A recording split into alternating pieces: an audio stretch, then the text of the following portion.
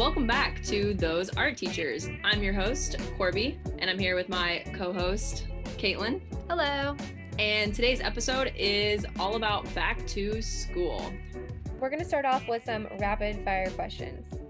So, Corby, tell me one word you think about when you think about going back to school. This is hard. I think energy. That's going to be my word.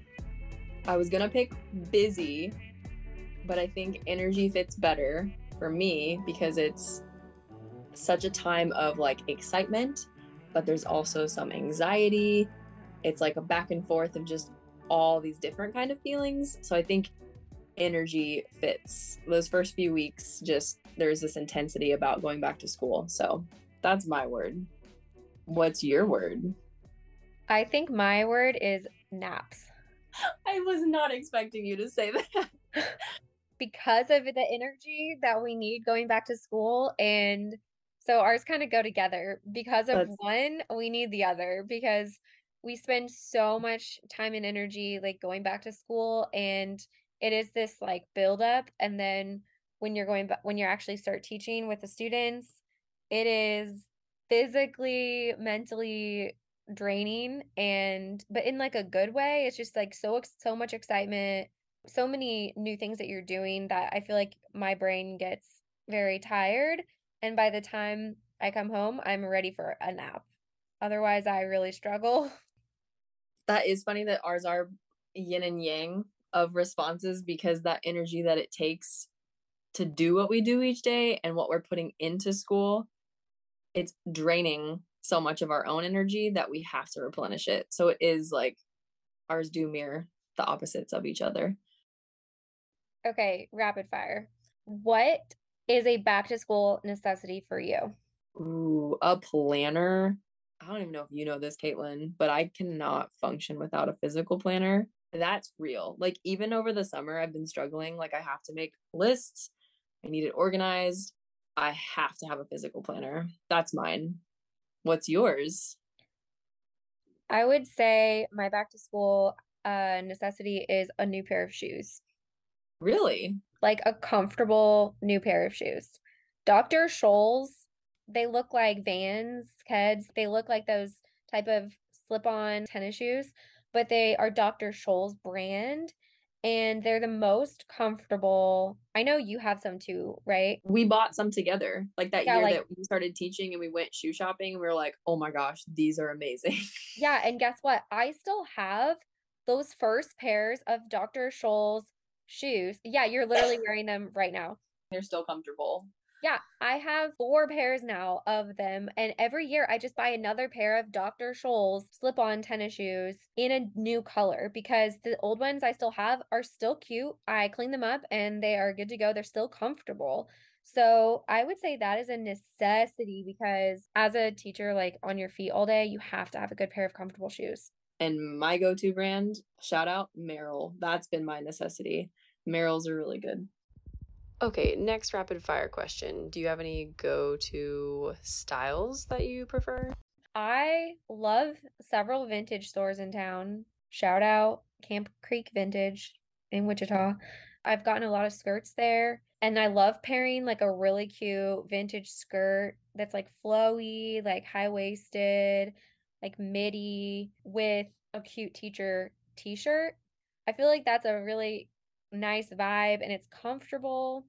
And you could pair that t-shirt with a skirt with like the Dr. Scholl's shoes and you're good to go. Comfortable and cute. So I'd say that's kind of my vibe. Done that a lot the past few years.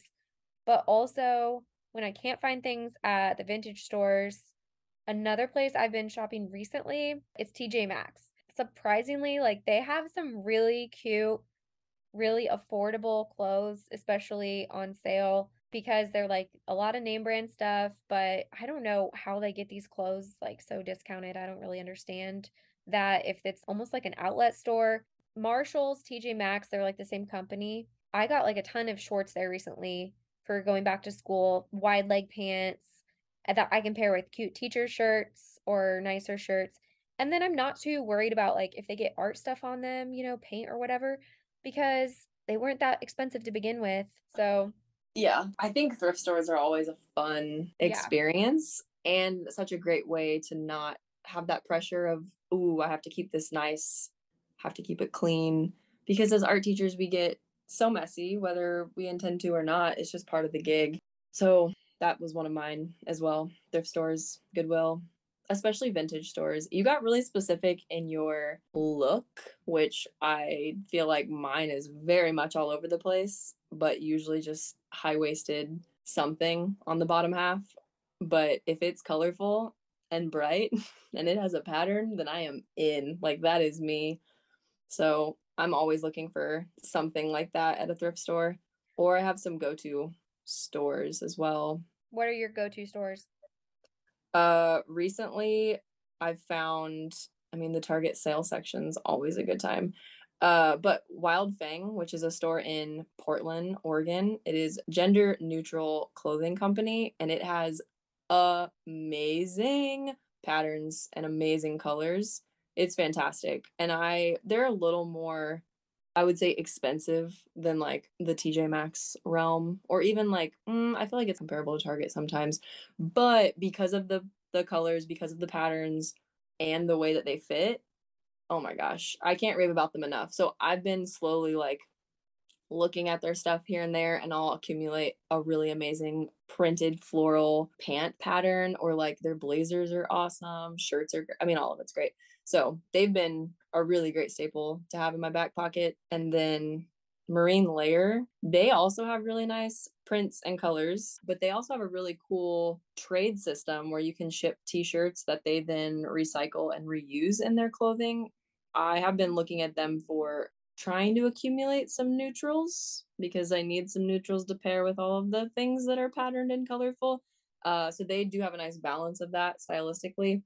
And then their material, I can't remember what it is, but it's really nice for, I mean, my climate out here is generally cooler throughout the school year. So they're really good for that as well.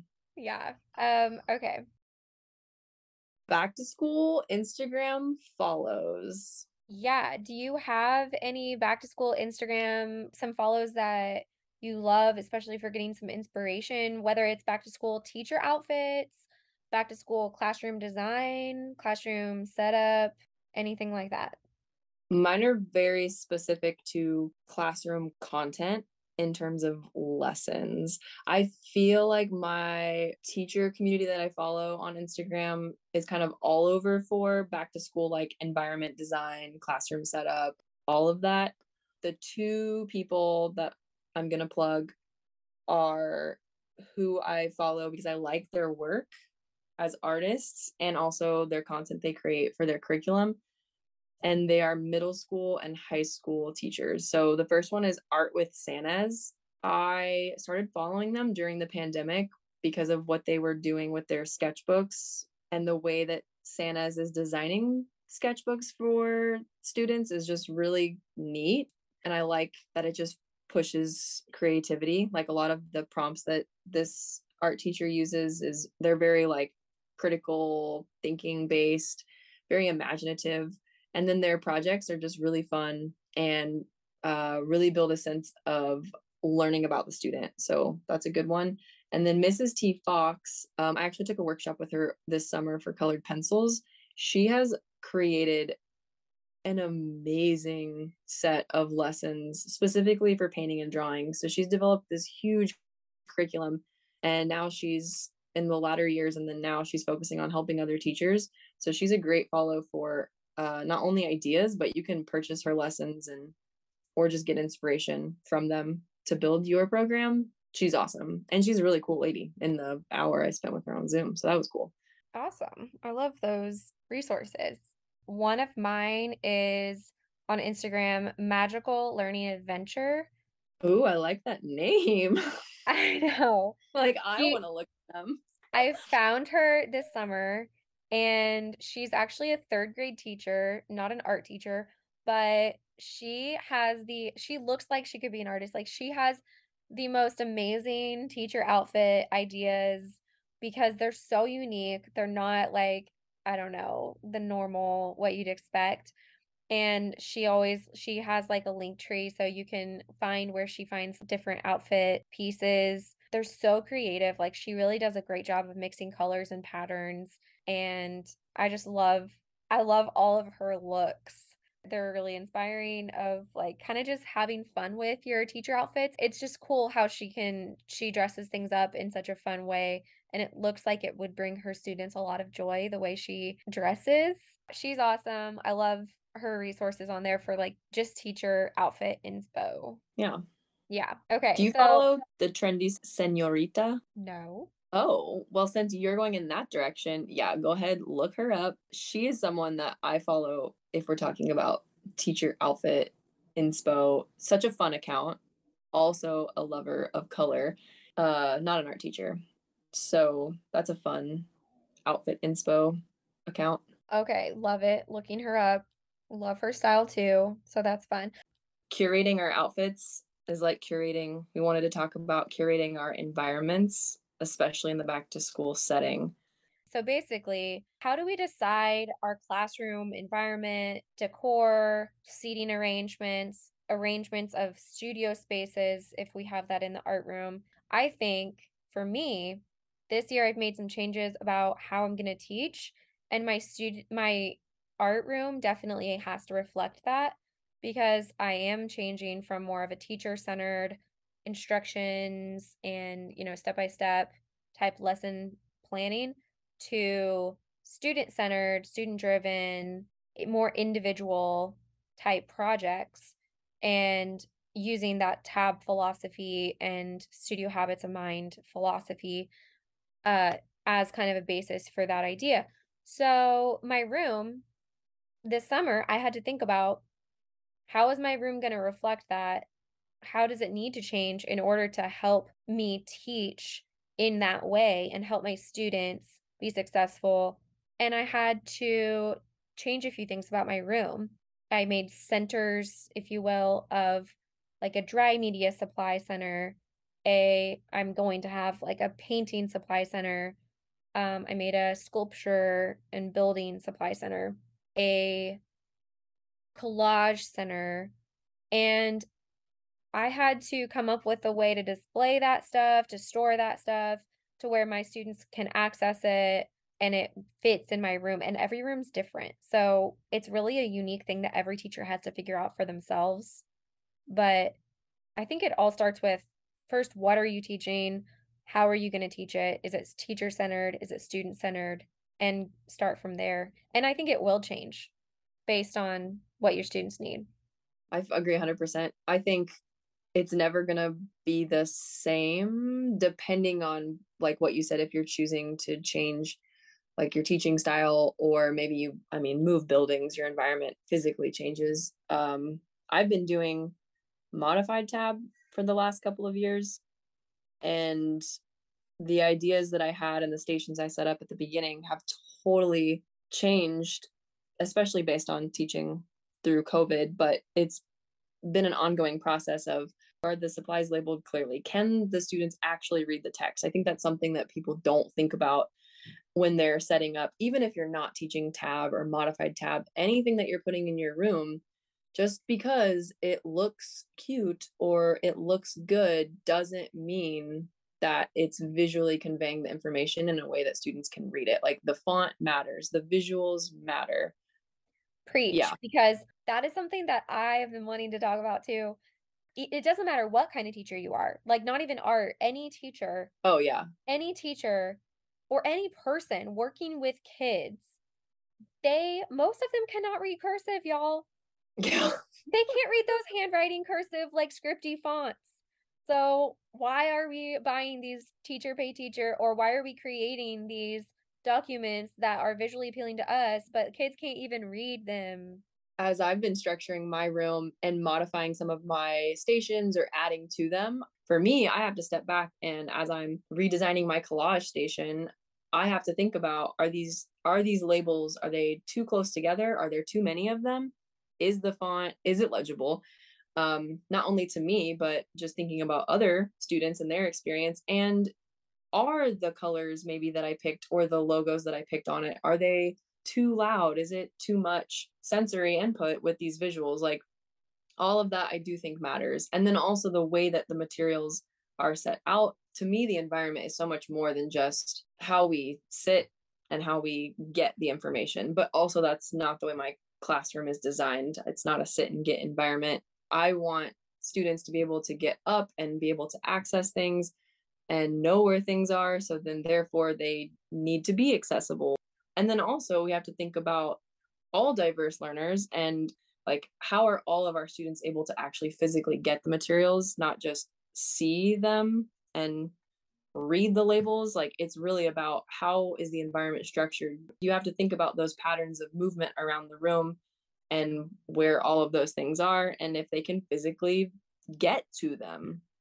Yeah, you brought up a lot of really good points. I think there's a learning curve to understanding that. Like, I did not think about all these things my first year teaching, my first year that I was setting up my classroom, and no one told me either. You don't get a list of, hey, here's all the things you need to think about when you're setting up your classroom, which maybe we should. I don't know. It's things that I've learned through trial and error and through experience. And I'm sure you have too. We've just learned as we go. Yeah, I think what is the phrase and you use it a lot. Necessity is the mother of invention. There we go.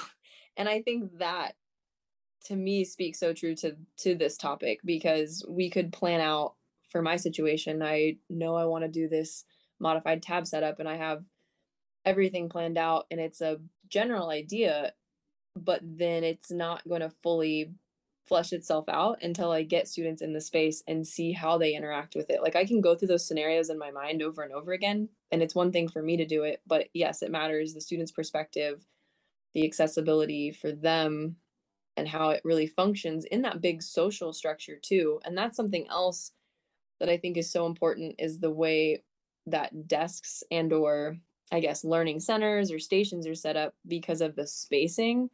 And something that I've been doing is a survey asking students to like on a scale of like 1 to 5, like how much do you prefer working by yourself versus working with others, or do you like working independently, or do you like group work? And I know you can't make every lesson fit that exactly.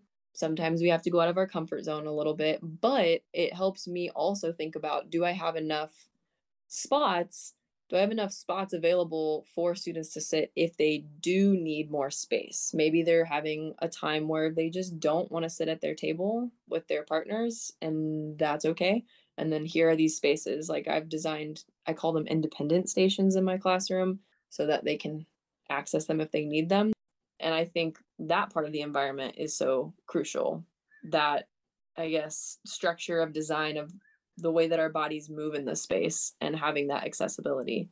Yeah, seating arrangements are huge too for like helping either make or break like classroom management, group Yeah. activities versus individual activities.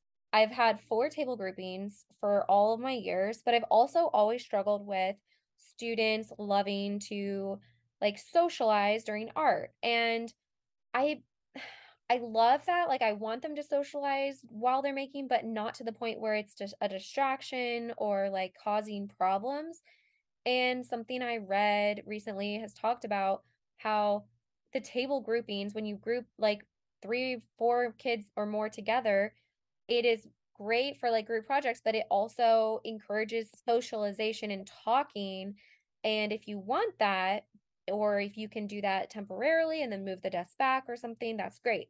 But in my art room, my tables are so heavy, and I can't just, like, move my tables around depending on the activity. So, I've had them like that for the past 4 years. I have them like that right now. I'm starting to think I might need to break up my tables into just partners. So two or three people at a table instead of 5 or 6 at a table group. So I'm thinking I might set them in rows, 2 long rows of my rectangular tables and have 2, if I have to, have 3 people at each table and see and have them all facing the front, even though I'm not doing teacher directed learning, but I want to cut down on some of the extra talking, socialization that is really cutting into our creating time. And I want to see if that helps. Yeah, I had all my desks facing forward and I hated it personally, but it was during COVID hybrid learning and it was because of the spacing that we had to do. But I noticed that it did completely. And I mean, we had masks on as well and all that space. Like there was so much in the environment that was building disconnection.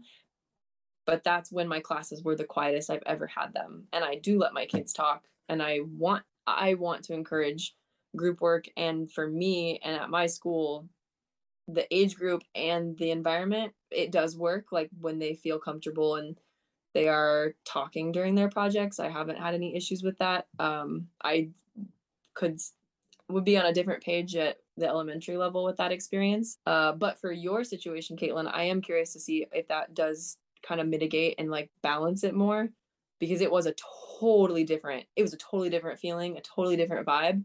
And after that, I was like, I mean, I went way back. I was so happy to go back to my usual setup.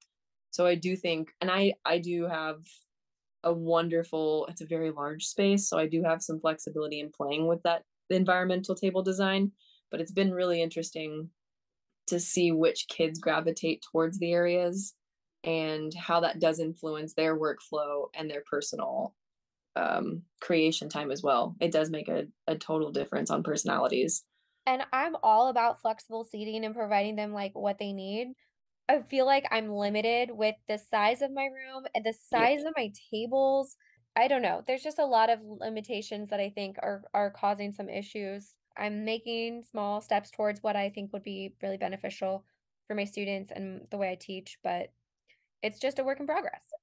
On the topic of desk setup and structuring the environment, the first thing that came to my mind was visuals. So I have lots of posters and things around the room. How much we put up decor wise or information wise is a big topic when setting things up for our kids as well. Okay, so classroom decor. Is it helpful? Does it hurt? I think informational type posters or decorations that have to do with our content areas, especially if the kids are involved in creating them, then they have more like purpose and meaning to the students.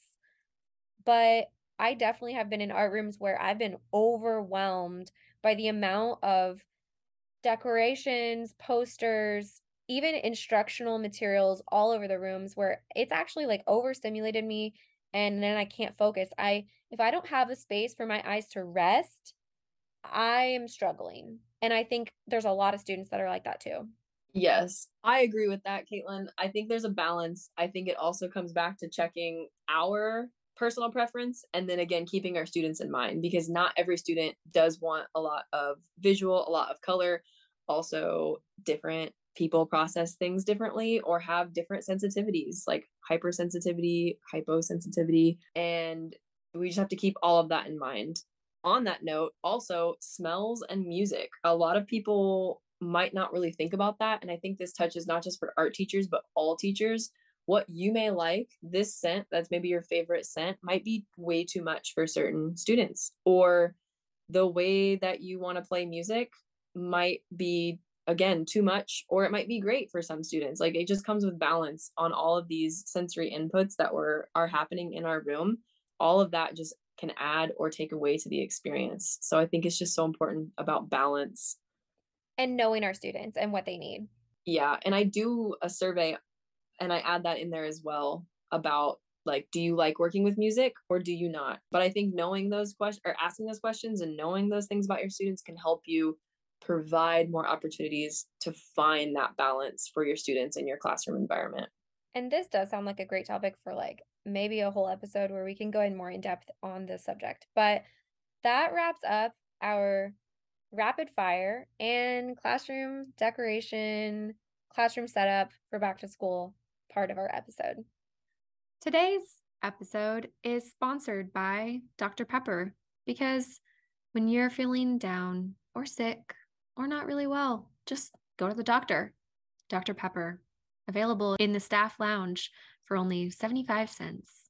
Dr. Pepper, just a drink, not a licensed doctor. Something that I've done for the past few years is read the book The Dot by Peter H. Reynolds. I know that's pretty common for a lot of art teachers, but if you don't know about it, it is a good kind of back to school book for the art classroom because it tells a story in an art classroom, and kind of essentially the theme is like everyone has to start somewhere with art, and you just need to try and you'll improve. Just give it your best shot, start with a dot if you have to. So then I do some different activities with the different grade levels to start with a dot. And I like the kind of mentality, like the mindset that frames the class with, because it kind of takes some of the pressure or expectations off of new students that, maybe are in 5th grade or 4th grade. My other returning students should remember it, but kindergartners and any new students, it kind of hopefully takes the pressure off of them. Oh, I have to create something amazing right out of the gate, or it just kind of levels the playing field. Like, it's okay to be new at things. It's okay to start from nothing or start from the most simple mark making and just learn and grow. And so I really like that book. And then it's fun that every year I've done something kind of different as far as like activity wise with it. But then I try to do something with every grade level. And then I put up a big bulletin board with all of their work. And so it's more of a school-wide collaboration project. And it's pretty much right off the bat so that it's ready to be displayed by International Dot Day, which is September 15th. And I know a lot of kindergarten and 1st grade teachers, librarians, they like reading that book too. So that's pretty common though. I feel like a lot of people know about that, but if you don't know, that's a really great resource for like a back to school kind of lesson. Yeah, I think it's nice that it extends not just one grade level, but if you extend it with multiple and then you can use it as a school-wide showcase, I think that's really nice. What I thought about when you said that is like there's no pressure. So the kids are all coming in with just like, go for it. Just do your best, go for it, have fun. And that is such a nice way to start off the year too. I recently did a modified lesson of Mrs. T. Fox's I Am lesson collage board. Yeah, I think she calls it a collage board. That was really great. My students actually in my end of the year survey said that was one of their favorite projects, and we can plug that resource down in the description below. But yeah, Mrs. T. Fox I Am collage board, I modified the lesson and my middle schoolers loved it because they had so much freedom to showcase parts of themselves. And I also gave them the opportunity so they could do collage, they could draw, they had some options on how they created within the windows of this collage board. And then they also had some constraints, and it was a really great first project for me also to see where they at motor skill wise, especially for the kids that I have never had before in this semester. What materials are they gravitating towards? What do they feel most comfortable working with? It was just such a great assessment project for like foundational art skills, personalities of the kids, and then also where they're at as an artist, conceptual wise as well. Love that. Love that so much. I feel like we got into all of the topics we wanted to do today. Thank you for joining us on Those Art Teachers. If you have back to school ideas, you can find us at Those Art Teachers on Instagram. DM us, leave a comment. We'll see you next time. Bye, not bye. Bye, not bye.